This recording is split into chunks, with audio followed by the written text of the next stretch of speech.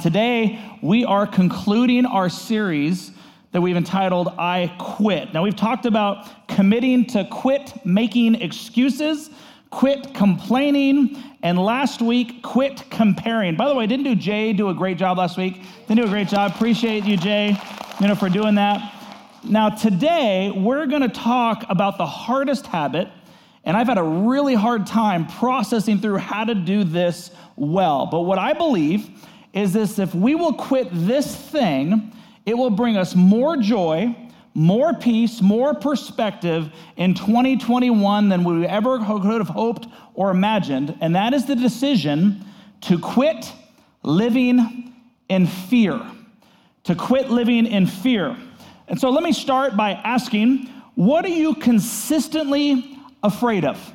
What are you consistently afraid of? In fact, if you're online, put it in the chat. If you're in the room here at Otis, whisper it to the person next to you and just kind of let them know what you are consistently afraid of. Now, as we get into this today, I also want to just take a moment to thank Pastor Craig Groeschel, who also preached this sermon, who unlocked some things that really has helped me, that I really believe is going to help all of you as well. In fact, let's start when we were really small. Growing up, studies of babies found that they were only afraid across the board naturally of two primary things. Babies. Any ideas what it was? Sound? Sound would be one. Loud noises was one. The second, falling. Those are the two responses and reactions to fear that they studied across the board when it comes to babies. Now, I'm guessing that most of you realize that in the early years of your life, you became afraid of some new things. So, for example, how many of you would say that when you were a child, you were afraid of the dark? Okay, afraid of the dark? Put it in the chat, as well. That boogeyman or monster, in the closet or under the bed. How about spiders? Anybody afraid of spiders when you were a kid? Anybody still afraid of spiders? Yeah. I God bless you. When I was in 6th grade, I became very afraid of the dark, and I'm 13 years old, and I wasn't before then. Unbeknownst to my parents, over a course of a weekend at my friend's house, I got introduced to Friday the 13th and Nightmare on Elm Street movies. And so I watched them with my friend all weekend long, to the horror of my parents, not only for what I opened my eyes to, but for the next 6 months, as a 13-year-old son, I was definitely sleeping between my parents, which for many reasons they were not happy with for those next 6 months. See, again, what I want you to realize is that even though we deal with fear, fear doesn't have to be something that controls us. All of us, if we're honest, have fear in our lives. How we respond or what we do with that fear is the key. The key is not, I quit fearing. The key message we're trying to communicate on this day is that I quit living in fear. So fear is something we will continue to face on this side of eternity, and it is one of the first and major consequences of sin. If you find out in the Garden of Eden, after Adam and Eve ate of the forbidden fruit, this is the next thing that we see in Genesis chapter 3, verse 9. Then the Lord God called to the man, "Where are you?" He replied, "I heard you walking in the garden." So my response, I hid. I was afraid because I was naked. Just like that terrible show, Naked and Afraid. Never watched that. I don't know why people, I got so many jokes in my head about that. Okay. What is or are some of the fears that you're currently living with? Let me give you 4 common ones that especially in America, we might find ourselves in. And here's what I want you to do. Do a self-inventory and do a check to say, yeah, that's probably the one that I struggle with the most. Here are 4 of the most common. Number 1, fear of loss. That might be fear of loss, fear of losing something that's important to you. In other words, for many of you, if you're married, you might be afraid of losing your spouse. As a parent, maybe fear of losing a child. Maybe fear of losing financial loss or your job, or an investment. For others, it's a fear of losing control. I want to keep everything the way I want, and if I'm not in control, it makes me afraid. I know that this one is probably most like me. I found even that when I get on airplanes, that this kind of comes to the surface, not because I'm afraid of flying, not because I'm afraid of dying there, but I'm afraid of how I cannot control my body's reaction to the anxiety that typically comes up, and I can't control my own body in the midst of the moment, which causes me to fear getting on airplanes from time to time. For some of you, it's fear of who is in control in our government, or it's fear for your health, because you have fear of losing it if you contact or contract COVID-19. So how many of you would be honest and say, that's probably mine? Show of hands or put it in the chat that you're saying, probably that's mine. Fear of loss of some kind, okay? See that? Secondly, fear of failure is very common. Fear of failure. We feel like we're gonna be inadequate. So we'd like to do something, but we're afraid if we're not the best at it, and if we don't win, then why should I even try? So you fear maybe even starting a business or going back to school or reaching out, or in school, you're afraid to try something that's new. Maybe you get paralyzed, by an opportunity even to move or something that's before you, but you're like, but I'm so afraid that I might fail, you don't even begin to try. Or you've tried something and you failed, and because you failed, you're afraid to try again. Raise your hand if that's you. Fear of failure. Fear of failure. Okay. The third one, fear of rejection. Fear of rejection. It's a people-pleasing mindset, and it is paralyzing. I want everybody to get along and everybody to like me. So therefore, I hope that they like my haircut, the way I dress, the decisions that I have to make that might affect their lives, the job that I have. We go through life worried what our friends, what our parents, what other people that we've never even seen might comment on when it comes to social media or something like that. And so we are fearful of rejection. Raise your hand or put it in the chat if that's you. Fear of rejection. Number 4, fear of the unknown. Fear of the unknown. Not knowing what will happen if I make this decision paralyzes me in fear, and so I stay exactly where I'm at. For example, some of you might have an open door for a job or a move to a different house or a different location, but because you don't know what's on the other side of that decision, you are paralyzed and you choose not to make that decision. Some of you are stuck in a bad situation at work, or even an abusive relationship or some other bad situation, and you'd like to step out of it, but you're so afraid of the unknown, it paralyzes you and still keeps you in an unhealthy situation or an environment. Now, conversely, if things are going great, you might be constantly living in fear that something eventually is gonna go bad. Because if everything's good, then you're constantly wondering, when's the next shoe that's gonna drop? And so you're just like, oh, I know something's gonna bad. I know it's good, but I'm just gonna be afraid today because I know something's bad. It's coming, it's coming, it's coming. So once again, in the chat or in the room, raise your hand if it's fear of the unknown. Fear of the unknown. Now let's be honest. How many of you raised or wanted to raise your hands for all 4 of them? Yep, me too. Okay, there's aspects of each one of the 4. Now, some people, this is when they begin to say, especially if you're in churches, fear is the opposite of faith. Fear is the opposite of faith. Kind of. But technically, I disagree. I believe that fear is faith. In fact, this is what unlocked it for me this last week. Fear is faith in the wrong things. Fear is faith, but it's in the wrong things. That is why we have fear, because we're putting our faith into what's not stable and what's not secure. So let's just flesh this out just a few moments. What we fear actually reveals what we value the most. What we fear actually reveals at the heart of it what we value the most. Think about it. For example, if you feel like you're going to lose your marriage, that shows that you really value your marriage. It's not a bad thing. If you fear something's going to happen to your kids, guess what that shows you? You value your kids. Again, not a bad thing. If you fear losing your job or losing your money, then you value financial security and stability. If you fear of losing your life to COVID, that's not necessarily a bad thing. Think about that what, again, we fear reveals what we value the most. But you need to take it one step further. What we fear reveals where we trust God the least. What we fear reveals where we trust God the least. Now, this should unlock a lot for you, and I hope it does, because it unlocked a lot for me. Again, what we fear reveals what you value the most, and it reveals where you and I trust God the least. For example, if you've really worried or been fearful about your marriage, check it out. You're not trusting God with your marriage. You're not. You say you will, but fear and that control and that idea overrides your trust in God's oversight and lordship in your marriage.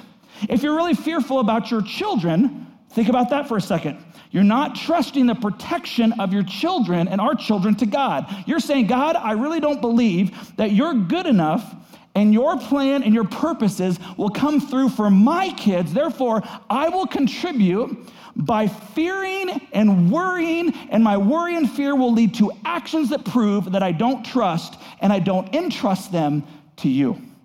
Now, we're not talking about being wise. We're not talking about being helpful. We're talking about living in fear. In fact, if you don't trust God with your financial well-being, do you know what you and I are saying?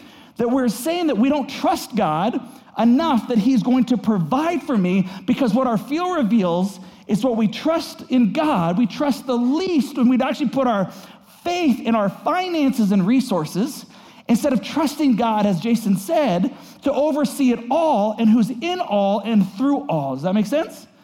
If your greatest fear is who is politically in office, then you're not trusting God with oversight of this country and in our lives, if that is a constant fear. If my greatest fear is loss of control, then it shows again that I trust God where I trust God the least. Again, nobody is saying that we shouldn't do things to protect our marriages or our kids or engage in the political process or make wise financial decisions, but what is the fear that you and I are living with? So here's what I'm going to ask you to do. Be honest. Just even if it's with yourself, even if it's just this moment. What am I not trusting God with? What am I not trusting God with? I'm not trusting God with what? Your children? Your future? Your health? Your finances? Someone you love? Your aging parents? COVID, an opportunity before you? Our nation? What is it for you? For me, I know that I can fall into the trap that I'm afraid that I'm not making the right decisions. That some of the decisions that I make on behalf of you or behalf of others may not turn out to be the right ones, and so there can be an opportunity to be paralyzed when those decisions come. I know there are times that I can get an overwhelming fear that I've not been a good father or I've not been a good husband, because I know me, and I know what goes on in the recesses of this sinful brain and where I could be, and I find myself thinking, man, I wonder if I'm going to get to the end and look back and have major regrets. That's some of the fears that I have deep down, just being honest with you. Can you be honest with yourself? Let's own it. In what area of your life are you not trusting God? And whether you're 12 in the room or whether you're 70 in the room, all of us have something that is the temptation for us to live in. Instead of entrusting it to God, we choose to live in fear. So what we want to do, so the rest of our time together, is to look biblically, how do we face these fears? How do we get to the point where we can say, I quit? The first thing is to realize that God wants you. He wants you to quit living in fear. That is his will, that is his desire for your life as much as it is for mine. Notice it doesn't say that we will never be afraid. That's not what he says. Or have fear in our lives, but are we living in fear, and can we commit even on this day to say, I'm going to stop. I'm going to choose to stop living in fear. In fact, this is what God says in 2 Timothy, when you and I receive him, 1:7, it says, for God has not given us a spirit of fear. It's not what he's given us when we receive him, or of timidity, but of power, of love, and of self-discipline. Now, understand this. There is a healthy fear that is out there. And this is where it can kind of get a little confusing, and I'm going to try to unpack it. But there's a healthy fear that stops us from doing stupid things. Right? Some harmful things. Like, for example, at some point, I realized through a healthy fear, it wasn't good for me to run on a highway during rush hour. That's not good, that I might die. And so a healthy fear prevents me from running out into the middle of the street. So that is a healthy fear. But that's not what we're talking about. And that's not what that's not what God is talking about. Dogs as well. Some of you are afraid of dogs, I know that. So many of us are consumed by the fear that I mentioned. We're always worried, anxious, we're always overwhelmed, living paralyzed by something that God did not give us. So how do we do this? First, and this one's going to sound counterintuitive, but it actually starts by fearing the Lord. It actually starts by fearing the Lord. Fear is not bad, like I just mentioned. There's a healthy fear that helps to protect us, that helps to guide us, to help to lead us in life. It's a healthy fear, just like I mentioned, not running into the street. See, God wants to protect. He wants to love. He wants to guide. But we need to have a healthy fear of the Lord. Deuteronomy chapters 10, verse 12 says this, "And now, Israel, what does the Lord God require of you? He requires only that you fear the Lord your God and live in a way that pleases him and love him with all of your heart and soul." That is a healthy awe. It's a healthy respect and an honor type of fear. Proverbs 1:7 says this, "Fear the Lord is the foundation of true knowledge, but fools despise wisdom and discipline." Or in the New Testament, Hebrews 12:28 says, "Since we are receiving a kingdom that is unshakable, let us be thankful and please God by worshiping him with holy fear and awe." Or Matthew 10:28, "Don't be afraid of those who want to kill your body. They cannot touch your soul. If you're going to be afraid, fear only God, who can destroy both body and soul in hell." See that fear? If you're a follower of Jesus Christ, we're not to be scared of God. That's not what he's asking for us. We have no reason to be scared of him. We have a promise that nothing can ever separate us from his love, ever. We have his promise that he will never leave us or forsake us. Fearing God means having such a reverence for him, such an awe-inspiring respect that we obey him, we submit to his discipline, and we worship him with awe. That's a healthy fear, and it's the first step for us to begin to say, I quit living in fear, is when we start in a healthy way fearing the Lord. So the first is to fear the Lord. Second is to acknowledge our fear and then choose to trust God. You've got to admit that it's there. Acknowledge our fear and choose to trust him over and over. In the Old Testament, there's a guy by the name of David, that he was supposed to be the next king. Saul, who's the current king at the time, finds out that David is supposed to be the king. He rises up in major jealousy. In fact, he tries to kill him on a number of occasions. So David spent a good chunk of earlier of his adult life running for fear of his life. So that's the setting when we find that David actually writes these words in the Old Testament that I hope is an encouragement to you as much as it is for me. In Psalms 56, verse 2, David writes this in this situation in his life: "I am constantly hounded by those who slander me, and many are boldly attacking me. But when I am afraid, I will put my trust in you. I praise God for what he has promised. I trust in God, so why should I be afraid?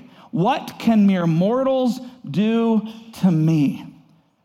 That's powerful words. He's not denying the fact that he's afraid. He's not denying the fact that this was going to happen, but he takes it and he says, you know what? I'm going to acknowledge my fear, and then I'm going to put my eyes and my trust of that fear before God. It's to make that choice.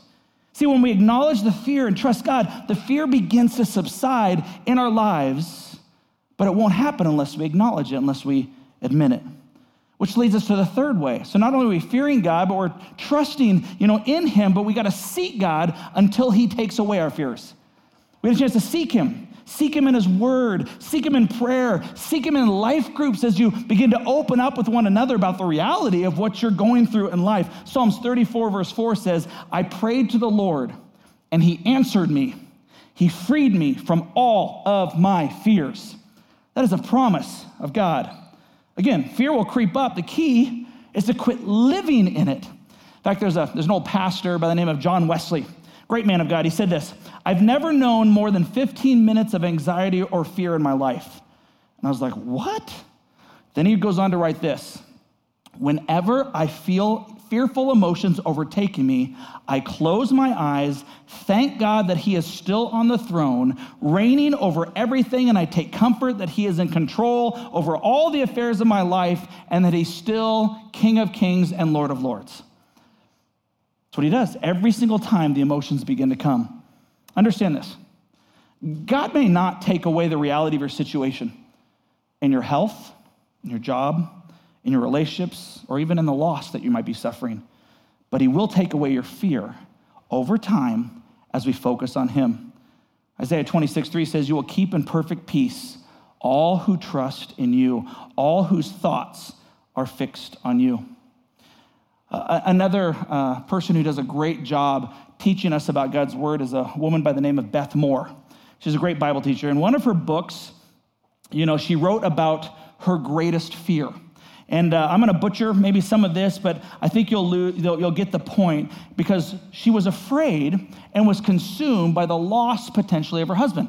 She constantly said, well, what would happen to my life if I lost my husband? What would happen to my life? And it was just consuming and overwhelming. So one day she was talking to God and she was praying and she was seeking him. And she writes this in the book, God, what if I lose my husband? And she felt like God just kind of said to her, well, what if? And she's like, well, if I lost him, I'd probably go numb the next few days, and my friends would probably help me get ready for the funeral, and I would just kind of get through it.